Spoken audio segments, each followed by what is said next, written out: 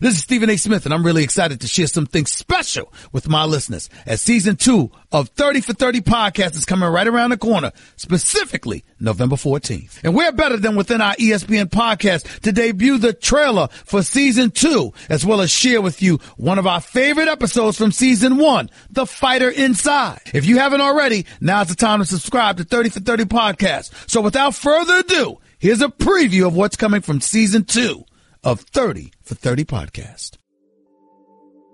First time I saw that photo, I sort of recoiled. I sort of physically moved back from my telephone with a whoa. Returning this November, ESPN Films critically acclaimed 30 for 30 podcasts. If this photo and if this moment was the rekindle of the fire for athletes to speak upon things, then I guess we did our job.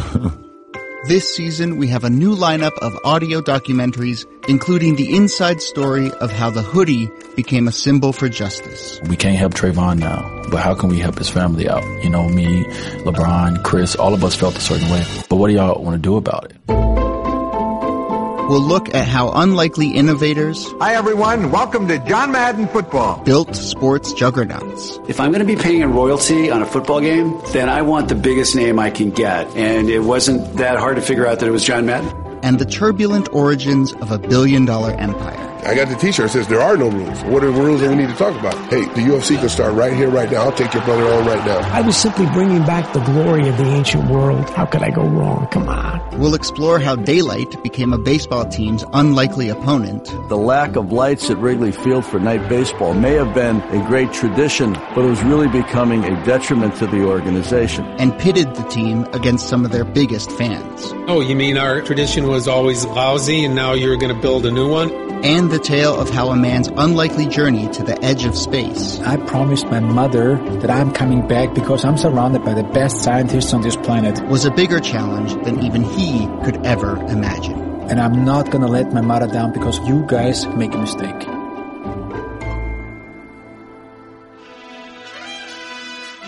The second season of 30 for 30 podcast, featuring 5 new stories, begins Tuesday, November 14th. But here's a full episode from our first season after a short break.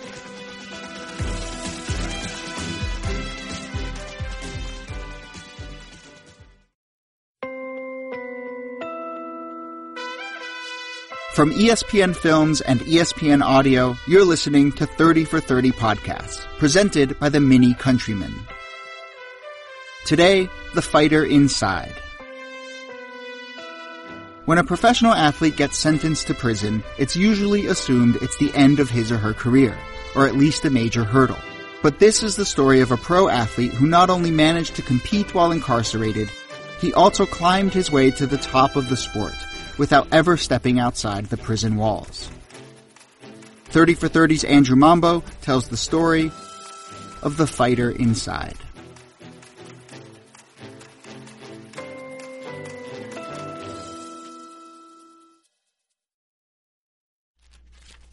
Looking at the notes here, it looks like I got the case in August 2005. And it looks like they said he was in jail most of his life. In the summer of 2005, a parole officer named Joe McGovern got a case he knew wouldn't be easy. The parolee was a man in his late 50s who had just gotten out of prison after 3 decades behind bars. At that point, he had done more time in prison than he was on the street. Just the amount of time he did, it was going to be hard. The man had no money and no place to live. So Joe helped him find a room in a subsidized building right next to a soup kitchen in Trenton, New Jersey.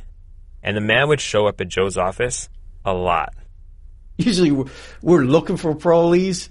We were trying to get him not to come in. It got to a point where I said to myself, I got to fill this guy's day. Something else has to be going on. One thing the man loved was boxing. He was always telling stories about his days boxing in prison. It gave Joe an idea. He knew a boxing club in South Trenton, close to where the man lived. I stopped in there one day, told him I was from parole, and I says, hey, I got a former boxer that you guys looking for any work, you know? And he said, nah, we're not going to pay nobody, you know, we don't have that. And I says, could he come in and hang out or volunteer or something, you know? Well, he ain't going to give me like I don't know. And then he says, well, who do you have? I didn't use his name at first. And I said, it's James Scott. And man, he said, what? He turned around and just like yelled it out to a couple guys there. James Scott is around. Well, it was like, you got James Scott. Are you serious? And you gonna bring him here? Oh, that's great. Eric Judkins was one of the trainers there. Anybody would be excited to have James Scott. He's a legend. I saw these guys' reactions, and I was like, man, it was probably like I walked in with Muhammad Ali, and I had no idea who I had. Let's hear it for Great Scott, Super Scott, James Scott. What the guys in the gym knew is that in the late 1970s, James Scott was one of the best light heavyweight boxers in the world. And what makes James unlike any other boxer before or since is that he was a convicted felon who fought his biggest matches inside a maximum security prison. Live from Rahway State Prison, he trains here, he eats here, he sleeps here. This man, James Scott, the most feared boxer in the light heavyweight division, returns. Oh, uppercut! A very good uppercut. And now the inmates are chanting, Superman!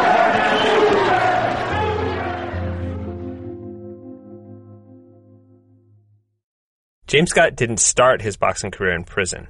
He started in the famous Fifth Street Gym in Miami, where Muhammad Ali had come up. We're going to be talking sports. The phone number to call in and talk boxing with our guest, Hank Kaplan, will be 284. By the fall of 1974, James was undefeated after 10 pro fights. And boxing experts like Hank Kaplan were predicting big things.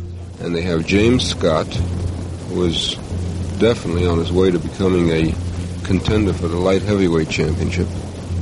This was a new life for James Scott. As a teenager in Newark, New Jersey, he spent years in juvenile detention. At age 21, he'd gone to prison for armed robbery. But now he was 27 years old, out on parole, and winning fights. Things were going great. But then on a trip home to New Jersey in May 1975, James Scott got in trouble again. James was accused of robbing a drug dealer and murdering his own accomplice. He flat out denied the charges, but his car was spotted at the scene and a witness ID'd him. His murder trial ended in a hung jury, but he was found guilty of the armed robbery charge and sentenced to 30 to 40 years in prison. And James Scott's professional boxing career would almost certainly have ended there, were it not for this man, Bob Hatrack. I had known James Scott for a long time. He was a young, wild guy, just always in some kind of trouble, but he loved boxing. Hatrack was the warden at Rahway State Prison, a tough maximum security prison where inmates had staged a massive riot 2 years before Hatrack took over the job. The hostages were released at about 10 o'clock last night and taken away in ambulances.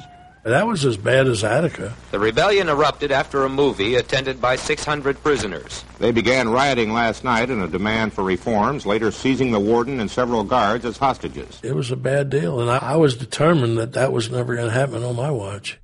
But Hatrack wasn't a traditional warden. It would have been easy for me to go to Rahway and feel good about how I was really able to keep people confined and how tough I was. None of that appealed to me. I didn't put him there. The courts put him there. It was my job then to get them ready to go out into society and stay out and to earn a living and to do all the kinds of things that I could think of doing to make that happen. Under Hatrack, the prison offered vocational programs like barbershop training and auto mechanics. And then he got an idea to start a boxing program. Not just a recreational program. Lots of prisons had those. But a school where inmates would train to become cutmen, referees, cornermen, and boxers. For that, he needed a partner, and he knew James Scott was coming to Rahway. I didn't want Scotty there if he didn't have anything positive on his mind, because he could be a real troublemaker. So when Scotty came to Rahway, I told him, Scotty, here's your job. You're a boxer, and you want to box and fight. I want to start a school, and I got to get inmates into that school, and I got to get somebody who can train them in all of these things. And I don't know anybody. And you know all of these people. Start calling around and see if you can get anybody to help us. James agreed. And with that, the Rahway Boxing Association was born. And soon word got around that James Scott, a legit boxer, was at the center of it. And what is your title and what do you do? I'm the greatest promoter of all times. Murad Muhammad was just starting out as a boxing promoter when he got a call from an inmate saying he had to come to Rahway to see James Scott. What he saw blew him away. He was built like Hercules. I said, excuse me. I said, how you build your body like that? I do 1,000 push-ups a day. I said, you do 1,000 push-ups a day? Yes, 1,000 sit-ups. I said, my God, can you fight? He said, yes, I can fight. Can you promote? I said, we have something here. He was a body puncher, sensational body puncher. He didn't believe he can be beat. We called him the Great Scott. Bob Hatrack knew firsthand how sports could be a way out. The warden had grown up poor and went to college on a baseball scholarship. But his dream of being a professional ballplayer died after he lost his hand in an industrial accident while working a summer job. And I guess that probably shaped me because I was always for the underdog. Always. No matter what I was watching or doing, I was always for the underdog. And as far as I was concerned, those inmates were all underdogs. I mean, nobody wanted to do anything for or with them. So when a guy describing himself as the greatest promoter of all times showed up at Rahway, ready to get James Scott back in the ring, Hatrack wasn't about to stand in James's way. He needed an opportunity. He needed somebody to care about his being able to pursue his dream, and that was to be a boxer. And it was my job, I thought, to care. All of us even trained. We were doing 1,000 push-ups a day. Keith Hill is a former inmate at Rahway and also took part in the boxing program. In the morning, we would run. James's thing was he wanted to run for an hour. You run for an hour nonstop, you're running. Walter Berry, another former inmate, remembers a time when the group was running in the prison yard after a rainstorm. James was so focused, he wouldn't break formation. And at the end of the running, James made it known to everybody. Yeah, you see that? I stepped right in that puddle. I lost my shoe, but I didn't stop. And what was so funny, everybody was like, well, why you didn't go around the puddle, brother? But that was James's tenacity. That in James's mind, he will let nothing stop him. That was a part of the way he fought. While James was training, Murad was working to line up a fight. A big one. With the number 1 ranked light heavyweight contender, Eddie the Flame Gregory. To make the fight work, he'd have to bring in some serious money. And since only about 450 people could fit in the prison auditorium, the money from ticket sales wouldn't be enough. I have to pat my own self on the back and give myself accolades that I knew this is it. I have to take it to a higher level. And that's when I walked into HBO. So we were approached, and I believe it was Murad Muhammad who was the promoter. David Meister was running the sports department at HBO. The subscription channel was still new, so it was looking for any way to stand out from the networks. And he said, listen, we have this fight, and we sat down and we started talking about it, and then came this little tiny wrinkle. By the way, it has to be done in Rahway State Prison. And that was both off-putting and intriguing and enticing. And exactly what HBO wanted. HBO was really looking to, do things that other people weren't doing that would get attention. So we went, sure. Tim Brain was the fight's producer. I was surprised, frankly, that they would allow a television crew to come in and do a fight in a prison. It just seemed kind of crazy to me. And why didn't they just let them out for the day and, fight at the Garden or someplace? But they weren't going to let them out. They said, but you can come here. Murad took the plan back to prison officials. I said, gentlemen, I got something going to blow your mind. They said, what, Murad? I said, we're going to bring the network live with their cameras here in Rahway State Prison. Lo and behold, Murad was able to land an Eddie Gregory fight. I don't know how he was able to do that, but he did. And Hatrack says, what network? I said, HBO. Which knocked my socks off. I figured, how in the world could that possibly happen? It's because he was fighting Eddie Gregory, and Eddie Gregory was a big deal. And no one agreed with that more than Eddie Gregory. I'm number 1 contender in the world. I'm beating all these good guys, and James had been trash-talking the best boxers in the division to lure them into the ring. when you hear about another guy that's bragging, he can do this, he can do that. I'm from the hood. You don't call me out and I don't answer. So the fight was set. The warden knew he was taking a risk by allowing spectators, the national press, and expensive TV equipment into his prison. But for him, it was worth it. What better way to get the word out than to be on national television? It was another way to expose some of the things that we were trying to do and give Scott some exposure. And I felt that there was going to be any hint of any kind of problem, I would have never done it. First of all, I'll never forget when the doors shut behind us when you walk in. Ross Greenberg was one of the HBO producers who went to Rahway to get footage in the weeks before the fight.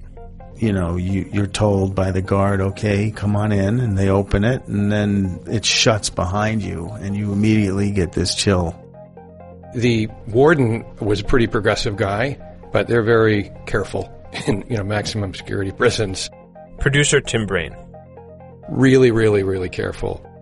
There would be a guard assigned to every single production person that was going to step foot in the prison. And any equipment that would come in would have to be checked in. Ladders and wires and ropes and cords and things that inmates could steal that they could use for escapes. And we had a list. We had to check every piece of equipment in individually, then check it out at the end of the night. And we had to make sure there was nothing missing. The last thing you'd want is a 30-foot rope left behind somewhere, and a week later you find somebody went over the wall. Hatrack took the risk even further. He'd allow the other 1,000 inmates to be out of their cells to watch the fight live on big screens in the rec center, which he says made the higher-ups nervous. They didn't know what I knew. I knew my population and I knew my officers. I felt nothing was going to happen inside that prison that night. There was just too much to lose for everybody. Good evening, everyone. My name is Len Berman, working tonight with Don Dunphy, Larry Merchant, and Sugar Ray Leonard. October 12th, 1978. Fight Day. We are all about to witness an event that's never happened before in television sports. A top boxing contender coming inside the walls of a prison to fight an inmate. The inmate, James Scott. The atmosphere had been building. I wasn't even fighting and I had butterflies. Everybody was tuned in. To be excited about something happening in a prison is a rare event. I mean, it is a rare event. Everybody was talking about the fight. The same way you have the betting odds in Las Vegas, you had the betting odds in the prison at that time. But for cigarettes. We learned earlier that here at prison, the betting line is 3 cartons of cigarettes to 1 in favor of Gregory. There's no sentiment when it comes to betting. They had their bets, and man, James gonna win. Man, I'm going with Eddie Gregory. He's not gonna beat Eddie. Eddie, that's a pro. He's just a jailhouse fighter. Even the guards that didn't like James, they loved the idea that the fight was on. Even the ones that hated him, even the ones that would do something if they could to stop it, they were still caught up in the moment, in the atmosphere. It was not prison anymore. This was something else. This was not prison. He was excited. This was a dream come true. This is everything he wanted. Even when he was winning his fights on the streets, he wasn't on this level. Finally, it was time. James Scott, his trainer Deke Taylor, Murad Muhammad, and the rest of the entourage began their walk to the prison auditorium. James was like, come on, let's go. And he put his hands on my shoulders and said, let's go. Man, it's time. Let's do it.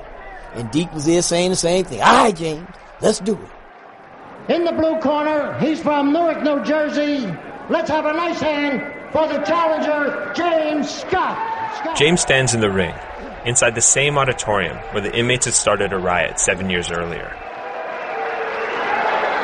And in the right corner, he's from the Brownsville section of Brooklyn, the #1 World Boxing Association light heavyweight contender, Eddie the Flame Gregory. If you were to ask me, has Scott got much of a chance, I'd have to say off the cuff that I don't think so. I just can't conceive of an inmate in a prison defeating the number 1 light heavyweight contender.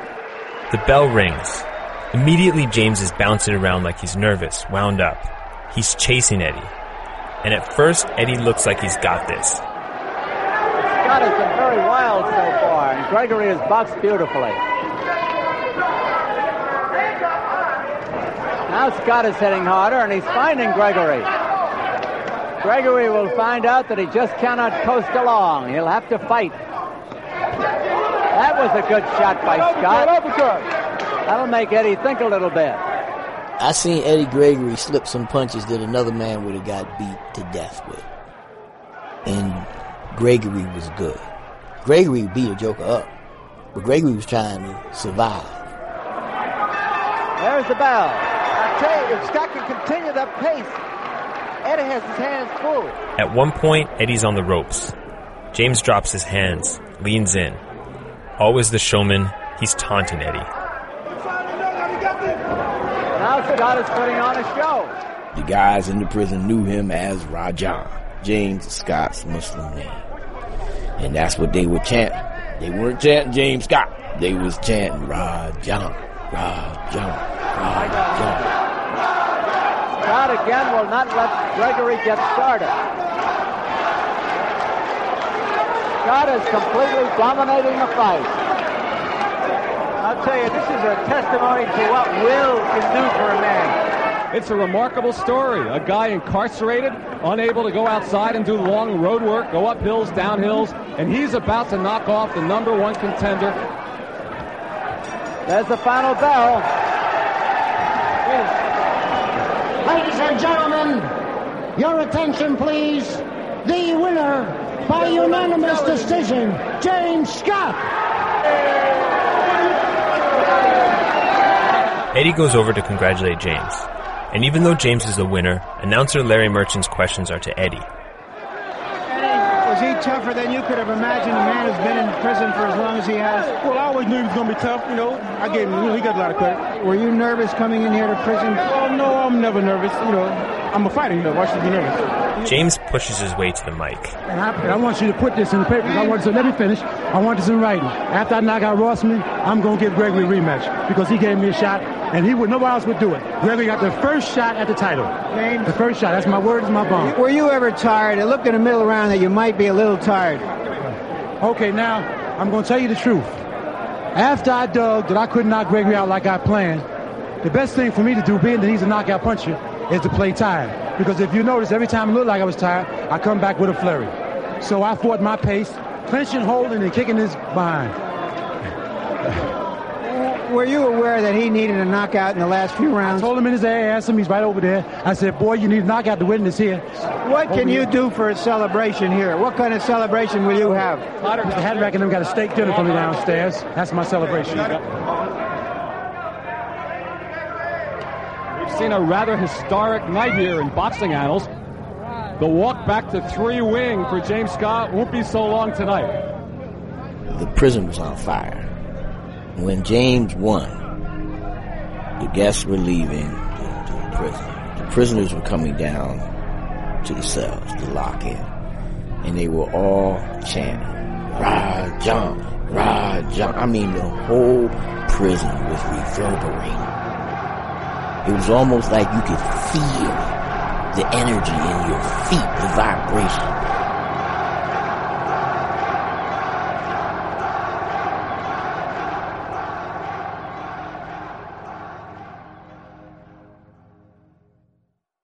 I'm sure I was in the office when I heard the result, and the first reaction I had was, wow, Eddie Gregory lost? And then you take it a step further and you go, who's James Scott?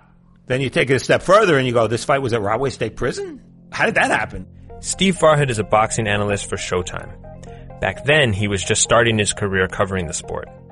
Like, if he had been a well-known fighter who had been in prison, I would have said, oh, okay. But because I didn't know who James Scott was, that was what was so surprising. We was just watching a Cinderella story unfold, man. Larry Hazzard is considered one of the best boxing referees ever. Today, he's the New Jersey State Boxing Commissioner. But early in his career, he was at the Gregory fight, working as the timekeeper. What did you think Scott's future was going to be? Oh, I thought he was on his way. He really demonstrated the skill level that said he belonged right there with the top light heavyweights. Murad Muhammad started booking more fights, and major networks like CBS and NBC started airing them. The announcers raved about Scott's relentless style. He's strong, he's a good body puncher, crowds you at all times, just doesn't give you a chance to think at all. Scott trains for 4 minutes instead of 3. He rests 30 seconds instead of a minute, and he fights with oversized gloves. He will throw everything at you, head, shoulders, arms, just keeps coming, every part of his body utilized. As the warden had hoped, reporters started coming into the prison to do stories on the boxing program. This program is underway because of the inspiration set up by James Scott. A very articulate, sometimes witty, always single-purposed young man who has made good use of his time in prison. He had interviews. He had people used to come up to the cell to do interviews in his cell. Because he'd be like, oh, man, they're going to see my cell look a mess. No, we don't. No, we don't. We in the house, brother. We got this. He was a wild kid, a loser, till he came to prison. Now he has more than 20 college credits and is articulate enough to compare gifted prisoners to unmined nuggets of gold. There's a lot of talent in prison. You got people that can write so good, they make you cry reading and writing. You got people that can draw, can sing, and you got people that can fight. There's a lot of champs in the prison. Eventually, these guys are going back on the street, so they should have some kind of incentive, some kind of hope, something to look forward to when they go back on the streets. He was a promoter's dream. Very articulate, very intelligent. And when we talk boxing, you thought you were talking to Muhammad Ali. Are we ready for Yaki Lopez, James? Look, Yaki Lopez, I hope you listen, sucker. You pulled out twice for $20,000. And boy, if you're scared to make $20,000 as hard as times is, I know you're scared of me. All right, light heavyweight James Scott, also promoter James Scott, Marv Albert with Ferdy Pacheco. He was very charming, and for us, he was like a PR machine. When Marv Albert went to the prison to interview James, he'd find himself fielding basketball questions from inmates who knew him as the voice of the New York Knicks. They were very well informed, James and his friends. So at times you would forget that you're in a prison. It's like you're sitting around with a bunch of guys just talking sports. And I think we all felt like this. It was like visiting a kid at camp. After we would pack up and get ready to go, he would stall. He would want to show us everything that was in his cell, anything to have us stay there. Beating Eddie Gregory put James Scott on the map. He went from a guy boxing in prison to the 9th best light heavyweight in the world. All through 1979, he kept winning. And since James's fights were on major networks, huge audiences watched as he easily won his next 4 bouts, climbing higher and higher up the World Boxing Association ranks. Let's hear it for Great Scott, Super Scott, James Scott. He went from number 9 right above us, and they jump it. It's a 10th round TKO. To number 5. Followed by 11. Beautiful comedy.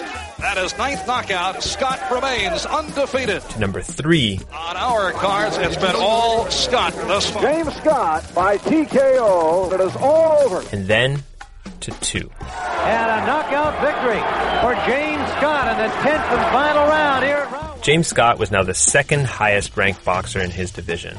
James Scott has one step closer to the light heavyweight champion of the world. But with recognition came backlash. There were those who thought this is ridiculous and he shouldn't be allowed to do this and he's a prisoner and, how should he be able to get on television? Announcer Tim Ryan called 2 of James's fights for CBS. There was a lot of commentary and people who objected to the very idea. It wasn't the most popular thing. Boxing Commissioner Larry Hazzard. Rahway State Prison? This guy's in there making millions of dollars. They don't know. They don't really know the details. James did get paid for the fights, but nowhere near $1 million. And the money went to the Department of Corrections with strict requirements on how he could use it. For things like paying back the public defender's office, hiring private attorneys, training expenses, and contributions to a crime victims fund. But those details were never mentioned on TV. And they're looking at that, and they were like, what the hell's going on? Well, we don't want youngsters to think that, you know, you go to prison, you get on television, you know. No, that's not the picture. That's not the story. The lesson here is that he wasn't given up on. Because oftentimes people are just given up on. They're thrown away. I felt that he was defying a belief that he couldn't be something in life. Despite the critics, the networks kept airing James's fights, and ratings were good. But then came an objection that could change everything. This time from the World Boxing Association. I don't know that everybody thought this out all the way through. It seemed like a pretty good idea, televising this guy. Boxing analyst Steve Farhood. But now here he is winning. He keeps winning, and now we have to worry about, is he going to fight for a title? Is he going to become a champion? Is the belt going to be behind bars? Whoa, let's rethink this. In September 1979, at the World Boxing Association's annual meeting, some members raised the question of whether James should be allowed to be ranked at all. The reason a rating is so important is because once he loses that rating, he doesn't qualify for a world title fight. Even if the champion wants to defend against James Scott, if James Scott isn't rated in the top 15, no title fight. The argument was, we're not giving our belt to a criminal. Murad Muhammad was at the WBA meeting when the debate broke out. I said, well, why did you let him go through the rankings? Well, we never thought he would be the leading available contender. It's not like they didn't see what was coming. They rated him. He moved up. What did they think was going to happen? Were they secretly praying that he'd lose so that he'd go away? Let me tell you, if you took away the boxing careers of every fighter who had ever been to jail, whether it be pre-boxing, during boxing, or after boxing, you'd have a very different looking sport. So the fact that boxing is worried about the image it's projecting because James Scott is rated number 2 is kind of silly. I knew that I read the rules. There's no rule on the book says you can't be in jail. Now, you going to change the rules tonight? Bob Lee, then the deputy boxing commissioner for New Jersey, was at the meeting too, and a voting member of the WBA. When you got up in that meeting and spoke, what did you say? I took the floor and made it known that this was wrong. They were depriving the man of the right that he had to fight for the title when they had given him that right in the beginning. Finally, the vote. Should James Scott be ranked or not? Except for Bob Lee's lone dissent, the decision was unanimous. James was stripped of his ranking. Bottom line is that they just didn't want a guy locked up in prison to have the opportunity to be a world champion. But James wasn't giving up. Today on Sports World, live from the Rahway State Prison, a light heavyweight bout featuring inmate number 57735, James Scott, stripped of his WBA second position ranking in October of this year. Scott faces his toughest test to date in the scheduled 10-rounder with California veteran Yaqui Lopez. Yaqui Lopez, then the number 1 contender, was the favorite to win. But on December 1st, 1979, 2 months after the WBA stripped him, James didn't just beat Lopez, he destroyed him. And that is it. For James Scott, certainly his most impressive performance. He has wanted Yaqui Lopez. And you can hear James screaming, "I'm the champ." All right, James, in 20 seconds or less, your reaction beating a man that many thought you would not be able to beat in Yaqui Lopez. Now, I don't know what I got to do to prove that I'm the world's champion. I think the public should write NBC, and I want you to know that I am the one-crown champion. We got to sign off. I remember leaving Rahway that day thinking, yeah, this guy could be a light heavyweight champion of the world. The only question was not so much can he be competitive in a world championship fight, but would he get the opportunity? If James had still been ranked, beating the number 1 contender would have earned him a title fight. But James was stuck. He couldn't fight for a title if he wasn't ranked by the WBA, and he couldn't be ranked as long as his fights were in prison. But James Scott still had one thing going for him.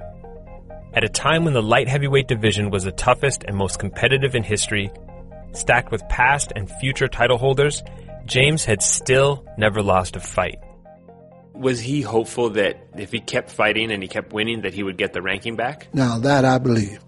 He was going to prove that I'm going to beat everything that Murad brings in here, and you'll have to give me a shot at the title. It was a good plan. Until he ran into Jerry the Bull Martin. Stunner here in round one. Jerry Martin sending Scott to the canvas, and as you can see, he is hurt. May 25th, 1980. James Scott's 9th professional fight behind bars. Scott's legs looking very wobbly. Very wobbly. I told you that Martin was a sleeper. James met his match. James Scott, who had been knocked down only once before as a professional. James bounced back, even rallied near the end.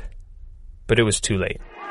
In a major upset, Jerry the Bull Martin has defeated James Scott here at Rahway State Prison. An enormous victory. And here's James Scott to congratulate Jerry Martin. James, your comment. Yeah, Jerry Martin's a damn good fighter, man. He should have had shot me. At least he's out of prison. I'm in prison. He should have got shot before me. He's a damn good fighter, man. God bless him. Can't take no from him.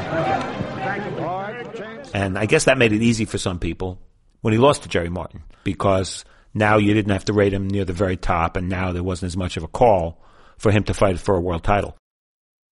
A far more serious loss was still to come. 6 years after his first trial ended in a hung jury, James was retried for the 1975 murder.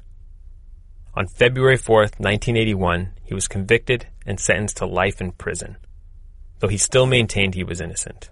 I'm presently in the court seeking appeals, and I'm sure that in the final analysis I'll be vindicated. I would like my fans to know, the viewers of NBC, that I have not quit, and I'm still pursuing the light heavyweight title. I thank you for your watching this show and your time. God bless you. The appeal failed. Still, 8 months later, James had another nationally televised fight. Scott, an inmate here at Rahway State Prison. He is serving a life sentence for murder and a 30 to 40-year term for armed robbery. James lost, and that turned out to be the last professional fight of his career. Boxing analyst Steve Farhood. He had a great run. He proved he was one of the best light heavyweights in the world. But once that chance of him fighting for a world title was virtually zero, there was no reason for people to pay attention. Then it was much easier to just view him as every other inmate at a maximum security prison, which means forgetting him. One person who hasn't forgotten James Scott is Bob Hatrack, the former warden of Rahway State Prison. Bob's retired. He's 79 now. Not long ago, he ordered a bunch of DVDs of James's fights.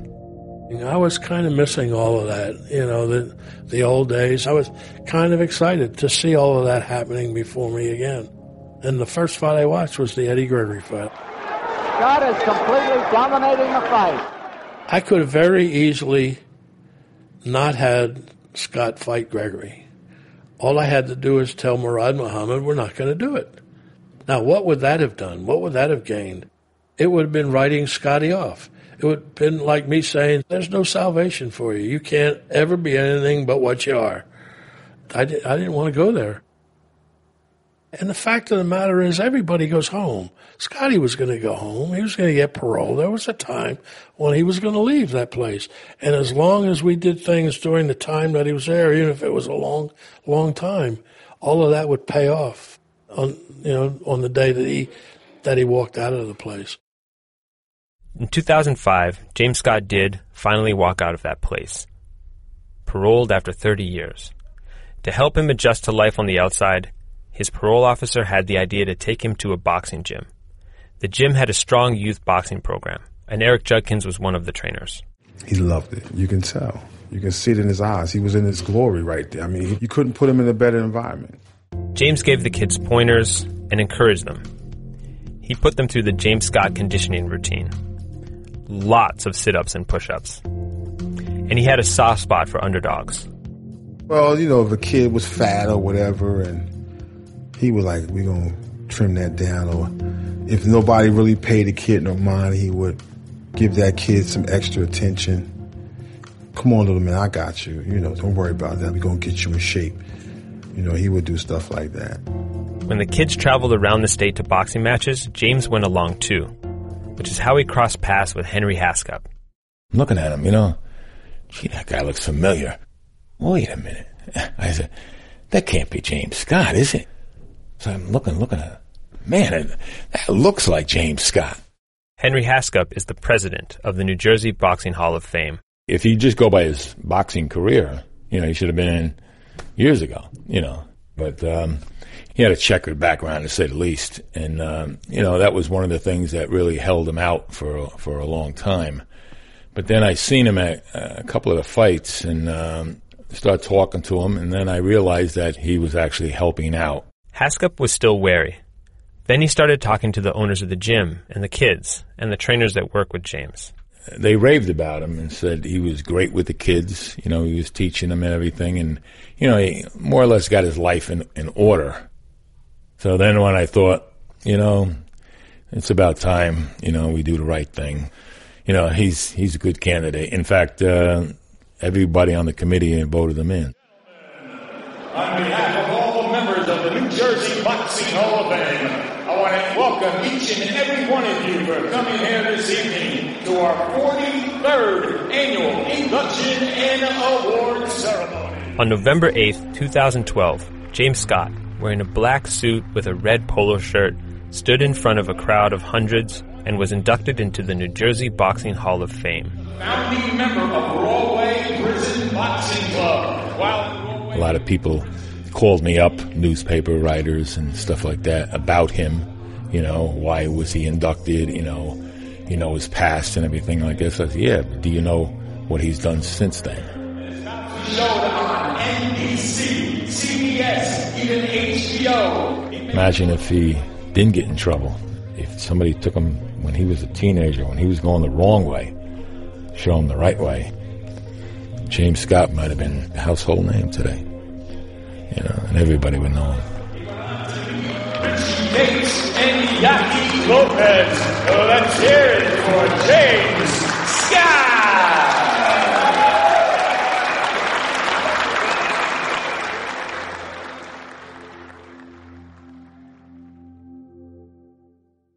I don't think the James Scott story could play out today. I don't think people would be as lenient and as understanding. For that matter, I think without the willpower James Scott had, maybe none of this would have ever happened. Maybe it never would have been launched in the first place. To think of how far this guy took this mission, given his circumstances, was amazing. It throws stereotypes out the window, and it's a lesson, I think, in understanding the kind of man that is behind bars. You just can't generalize. Okay. I'm looking for a patient, James Scott. After I spent months talking to other people about James, his sister Lori said I could finally come and meet him. Hi. How are you? Good. Good to see you. Good. I think I deserve a hug now. How you doing? When she takes me over to James, he's in a wheelchair, looking out of a window. This is Andrew, and this is James. Hi, Mr. Scott. It's a pleasure to meet you. I've heard a lot about you. You got a reaction. He shook your hand. He extended his hand to you. That's a strong grip, too. Yeah. Still got that strength in the hands. Yes. James turned 70 this year. He lives in a nursing home, not far from where he grew up and where he boxed in prison so many years ago. Lori had told me James has late-stage dementia. She warned me I might not get any response at all. But as I talked to him about his career, his eyes meet mine, and he seems aware. I haven't seen him this animated and this engaged in a long time. But it's clear, I'm years too late to interview James Scott about his boxing days. About a few weeks ago, I was out visiting with Mr. Hatrack. That he's been thinking about you, and he recently actually purchased some of the fights that you had in Broadway so he could rewatch them. I had a copy of the DVD from when you were inducted in the New Jersey Boxing Hall of Fame, and we played that for him as well so he could see you being inducted into the Hall of Fame. That's good news. Isn't that wonderful? That's good news, Junie. James opens his mouth to speak. It's a challenge. We lean in as he tries to get the words out. What were you going to say?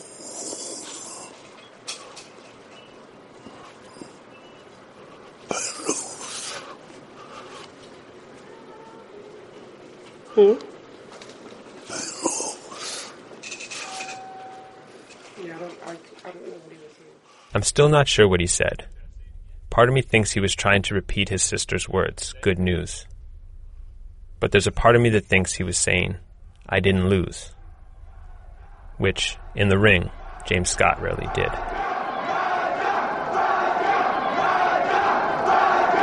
This is Royal State Prison, and I want you people to know at home that if you get up and go get a soda, a glass of beer, go to the bathroom, you might miss it.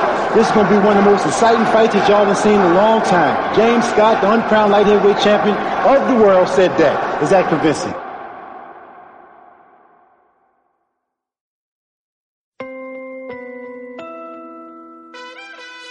Thanks for listening. My name is Jody Avirgan. You can listen to all the episodes from our first season right now at 30for30podcast.com. And remember, our second season of all new documentaries starts on Tuesday, November 14th. Subscribe now in the ESPN app or Apple Podcasts.